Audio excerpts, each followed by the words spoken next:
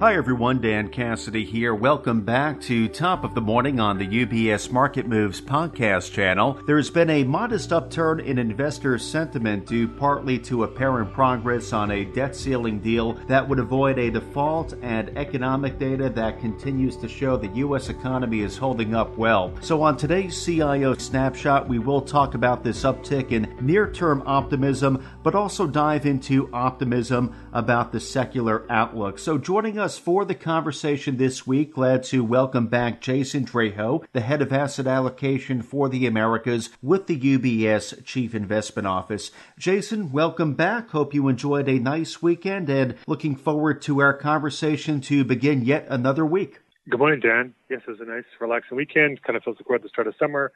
Looking forward to that and looking forward to another interesting week in the markets. Definitely. And with the start of a new week, I do want to point out to our listeners and our clients of UBS that the UBS Chief Investment Office has released the latest UBS House View Investment Strategy Guide, this for the month of June. So perhaps that's a good starting point with the House View update, Jason. There were no changes this month with respect to asset allocation. So maybe you can speak to us about why that's the case and how does the current market sentiment fit into this? You're correct that there were no changes in our asset class preferences or our messages and focus. They all stayed the same with some small tweaks. The rationale behind that is kind of twofold. One, if you actually look at the market performance over the course of the month from the last House View update to the one we did last week, markets were very kind of narrowly range bound, whether that's the S&P 500 traded within really about 100 percentage points. Same thing on the Treasury front, yields from the 10-year, the 2-year, plus or minus about 20, 30 basis points. So pretty narrow range trading. It kind of reflected the markets looking for some sort of catalyst or factor that would sort of cause them to rethink the thesis. Then when we look at the macro environment, things really haven't changed much in terms of the overall view of the next 6 months to a year end. Risks still remain to the downside for the U.S. economy. We've gotten let's call it more resilient data than we expected or investors would have expected at this point in time, given how much the Fed has done, given concerns about the banking situation causing credit contraction. But the economic data still comes in, is coming in decently solid. There was positive news on the debt ceiling last week in terms of negotiation progress. Just things could still break down, but I think it's, giving some reassurance that there will be a resolution before we reach the X date or potential default. So you can sort of reduce that sort of risk. But overall, the macro is still skewed to the downside because ultimately, if the economy stays okay and some of these other risks go away and the banking situation isn't causing a significant contraction of credit, then the Fed could potentially do more. And that's what we saw a little bit last week where there was some talk of maybe the Fed would pause in June, but then reassess and skip a meeting and then hike potentially in July. And so part of what we saw last week is the markets moving a little bit higher in terms of where rates are going and even pricing in a little more probability of a rate hike either in June or July, but also taking out quite a amount of the rate cuts that were related this year. So that was sort of the dynamic kind of towards the end of last week. But if that happens, if the market ends up taking out those rate hikes, the Fed doesn't cut as the market's been anticipating, that just means that there's sort of more risk to the downside. That as long as the Fed is hiking or at least holding at the current level, there's risks of something sort of breaking later on down the line. So again, that means to us the risk reward for equities versus high quality bonds is still unattractive. That's why I suggest buy quality bonds, buy investment grade corporate bonds, at least for your marginal dollar relative to equities. Think about also diversifying outside of U.S. equities and growth stocks, which have done very well this year. Now, as a result, they become quite expensive. So these aren't calls to outright sell these positions, but more kind of balance it out and make sure you're not overly exposed to some of these areas that have done quite well this year.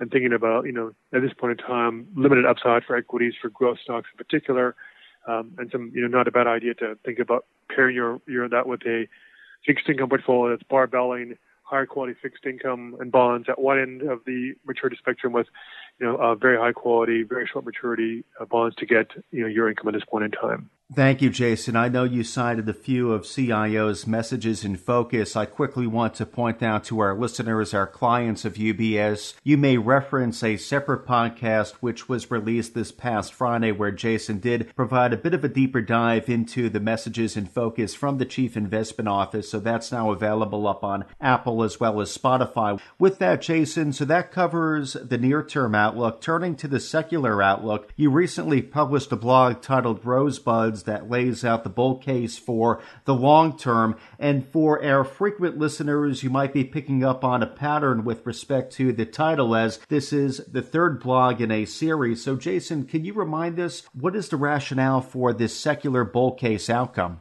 Well, first, let's describe what the secular bull case would look like.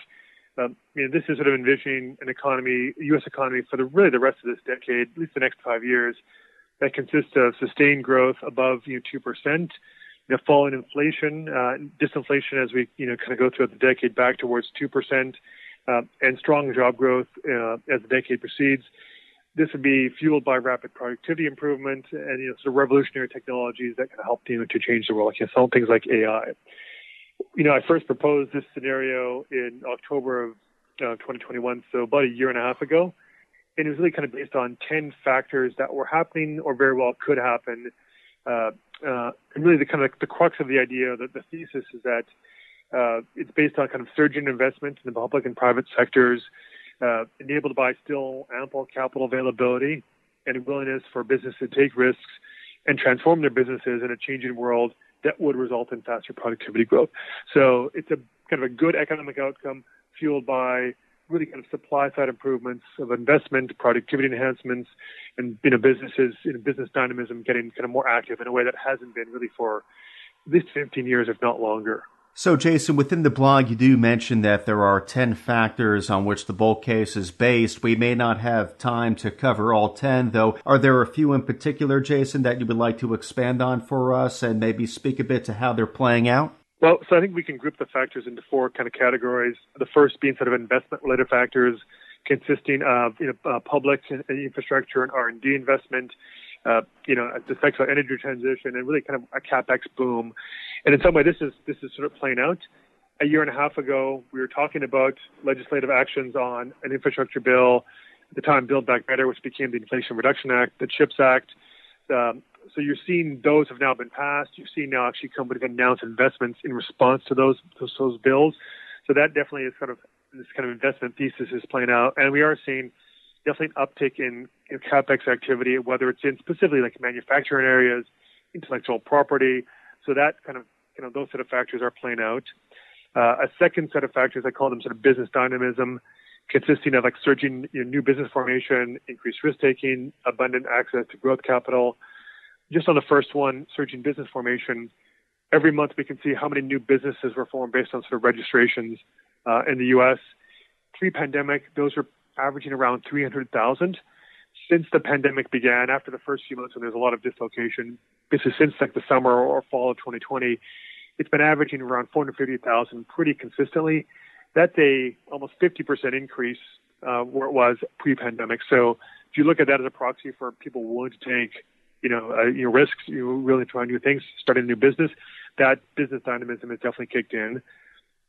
Third factor is like digital disruption, digitizing business models, reorienting business around new technologies. That was already in play after, kind of post-pandemic or as the pandemic was going on, and we realized, we can work remote, we can change how we conduct businesses. Now you add the release of ChatGPT, demonstrating a general purpose technology and AI, how it can really be revolutionary in many different walks of life and businesses. I think people are now very rapidly trying to assess what does it mean, how to think about it for their business. That can have, significant productivity improvements if it gives workers new tools to do things. It can also have negative consequences, certainly, but there are positive aspects there. The fourth, I would call a set of factors were sort of macro conditions. We had a positive demand shock during the first part of the pandemic that kind of helped break us out of the secular stagnation kind of dynamic that was playing out pre-pandemic. We've seen faster wage growth, at least nominal wage growth, especially at the lower income consumer level, which is relevant for, addressing some of the income inequality dynamics that are playing out. And they say relative to where we were 18 months ago, these conditions and factors are less supportive. they've gone from maybe tailwinds to maybe minor headwinds. But the overall assessment is that we're getting to me like an investment surge and sort of this digital disruption. There's sort of necessary but not sufficient conditions for this bull case playing out. That's happening. There does seem to be more business dynamism despite sentiment being quite poor.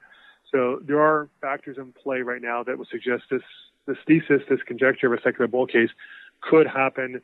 At least, necessary conditions are happening for this to actually materialize at some point in time. So, Jason, I do want to point out that within the blog, you mentioned that the odds of this scenario playing out have increased. Can you expand a bit as to why you believe that is? Well, I just alluded to like how, take, for example, in the investment spending a year and a half ago, we were conjecturing that there would be legislative actions on infrastructure, on sort of Build Back Better, things of that sort. Now that's actually happened, and we're seeing, kind of green shoots, or I call them rosebuds, of things sort of blooming in that regard. We're seeing announcements of companies saying they're going to build new factories, make new investments. So that's actually happening. What's also the case then is, I think relative to 18 months ago, we knew it would take time for some of these things to materialize. Like kind of the green shoots would take not just 3 months, but take 1 year, 2 years at a minimum to kind of show up and really start to bear fruit for the rest of this decade. Now, fast forward, we're starting to see some of those green shoots, and to get the benefits in terms of productivity, that would take time. Back a year and a half ago, the concern really was in the marketplace, and what sort of started this whole blog series was that there's a lot of concerns about inflation's high. We're going to return to the 1970s stagflation. The Fed's going to have to raise rates, to combat inflation, potentially kill the recovery, go into recession. And instead of getting a bull case scenario, you're talking more about the bear case of a recession and maybe kind of reverting back to this secular stagnation regime of low rates, low inflation, low growth, as it was the case pre-pandemic. But even on the macro front, while inflation is high and the Fed has raised rates 500 basis points, some way, we've kind of gotten through some of that pain, yet the economy is still holding up. It's possible that if inflation continues to fall, while growth holds up, we can get a soft landing. And if you get a soft landing, then you can kind of don't have any real negative macro dynamics that would sort of curtail this investment surge that's taking place, as an example. So time was against the scenario playing out 18 months ago because it would take time to get to green shoots, and there was a chance that a recession could kill that off before it ever happened. Now we're seeing green shoots, and we may not get that recession that's going to kill those green shoots to allow them actually kind of grow into something more significant. So I say the odds have gone up. It's still the bull case, and by definition, a bull case is not going to the most likely outcome. It's more likely it doesn't happen than it does, but relative to a year ago, 18 months ago, I think it's more chance of it happening now than it was back then. So with that in mind, Jason, before we close out, can you take a few moments to speak to the investment implications of this secular bull case? So if we get this bull case scenario, what we're talking about then is, it's kind of faster growth than maybe pre-pandemic, or at least comparable, but probably also a little bit higher inflation. So overall nominal GDP growth is higher than it was before, which from a rates perspective would mean that rates, like the 10-year, for example, instead of hovering around 2.5% in that range, or with a 2 handle, would likely have maybe 3% or higher. So rates a little bit higher than they were before. We're not going back, or unlikely we'd go back in this situation to rates at the zero lower bound. So I think that's one shift to where we were pre-pandemic. It means on the equity front, an environment where nominal growth is good, you're getting productivity gains, that should be good for earnings. So overall, for the marketplace, it should be good for equities. The challenge to equity market outlook overall is that stocks at the index level, like the S&P 500 or the NASDAQ, they're relatively expensive. And when stocks are expensive, it means that, they kind of almost have to grow into those valuations. So therefore, the returns to equities at the overall market level should be, solid, but not necessarily spectacular, even though it's what we're talking about is a bull case scenario for the economy. I think in this, what you want to then look at is what are the real beneficiaries of this type of scenario playing out in a CapEx cycle, a lot of investments taking place. So things like industrials, energy companies that are tied to the energy transition, materials. These are some kind of obvious winners. Like you're physically building assets as opposed to digital assets. Exactly. There's an element where a lot of tech companies could win. If you can see what's happened in the marketplace recently with AI, everyone's assessing what are the real winners, and in a lot of the cases it looks to be the big tech companies. Many of those are also quite expensive. There's also a question whether, from the AI perspective, is this going to be broad-based winners, or is it the case of it sort of democratizes data? Also it has a winner-take-all element for companies, like the biggest companies win. So the tech sector overall may not necessarily be a big winner for this new revolution, and especially if interest rates stay higher, a tailwind of falling rates that benefited tech stocks and growth stocks for much of the past decade, that isn't there, and perhaps the valuations aren't fully reflecting the fact that rates could stay higher relative to expectations.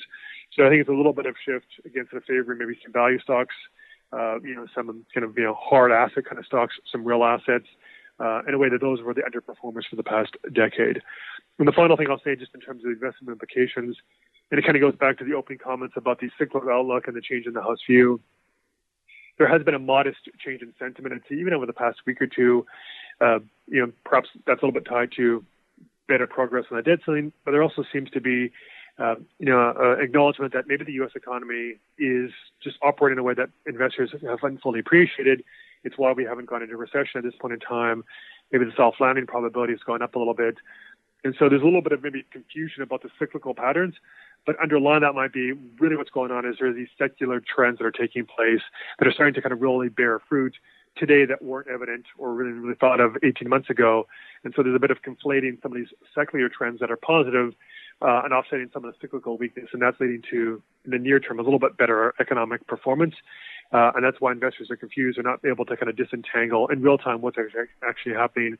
But as we start to kind of appreciate some of these trends, that might become more apparent going forward, and also help to fuel a little bit better sort of sentiment and sort of optimism about the current state of the economy. It's interesting, a lot of considerations there, a lot of variables when it comes to positioning, and we shall see how the secular bull case scenario unfolds in the months to come. Though, Jason, thank you for dropping by today to keep us updated on CIO's latest thinking, referencing the House View Investment Strategy Guide at the top of our conversation. Again, I do want to point our listeners to Jason's blog, the third in his series. So the blog title is Rosebuds, which is available now up on ubs.com/CIO. On that same site, our listeners, our clients can also make reference to the latest UBS House View Investment Strategy Guide, as well as the monthly letter from Mark Hafley, Global Chief Investment Officer. So, Jason, thank you again for joining us here on the CIO Strategy Snapshot to begin another week, and we will look forward to picking back up with our conversation with you in the week ahead. You're welcome. Have a great week. UBS Chief Investment Office's investment views are prepared and published by the global wealth management business of UBS AG or its affiliate, UBS. This material has no regard to the specific investment objectives, financial situation, or particular needs of any specific recipient and is published for informational purposes only. As a firm providing wealth management services to clients globally, UBS AG and its subsidiaries offer both investment advisory services and brokerage services. Investment advisory services and brokerage services are separate and distinct, differ in material ways, and are governed by different laws and separate arrangements. In the USA, UBS Financial Services, Inc. is a subsidiary of UBS AG and a member of FINRA SIPC. For information, please visit our website at ubs.com/working with us. For a full legal disclaimer applicable to the independent investment views produced by UBS, please visit our website at ubs.com/CIO-disclaimer.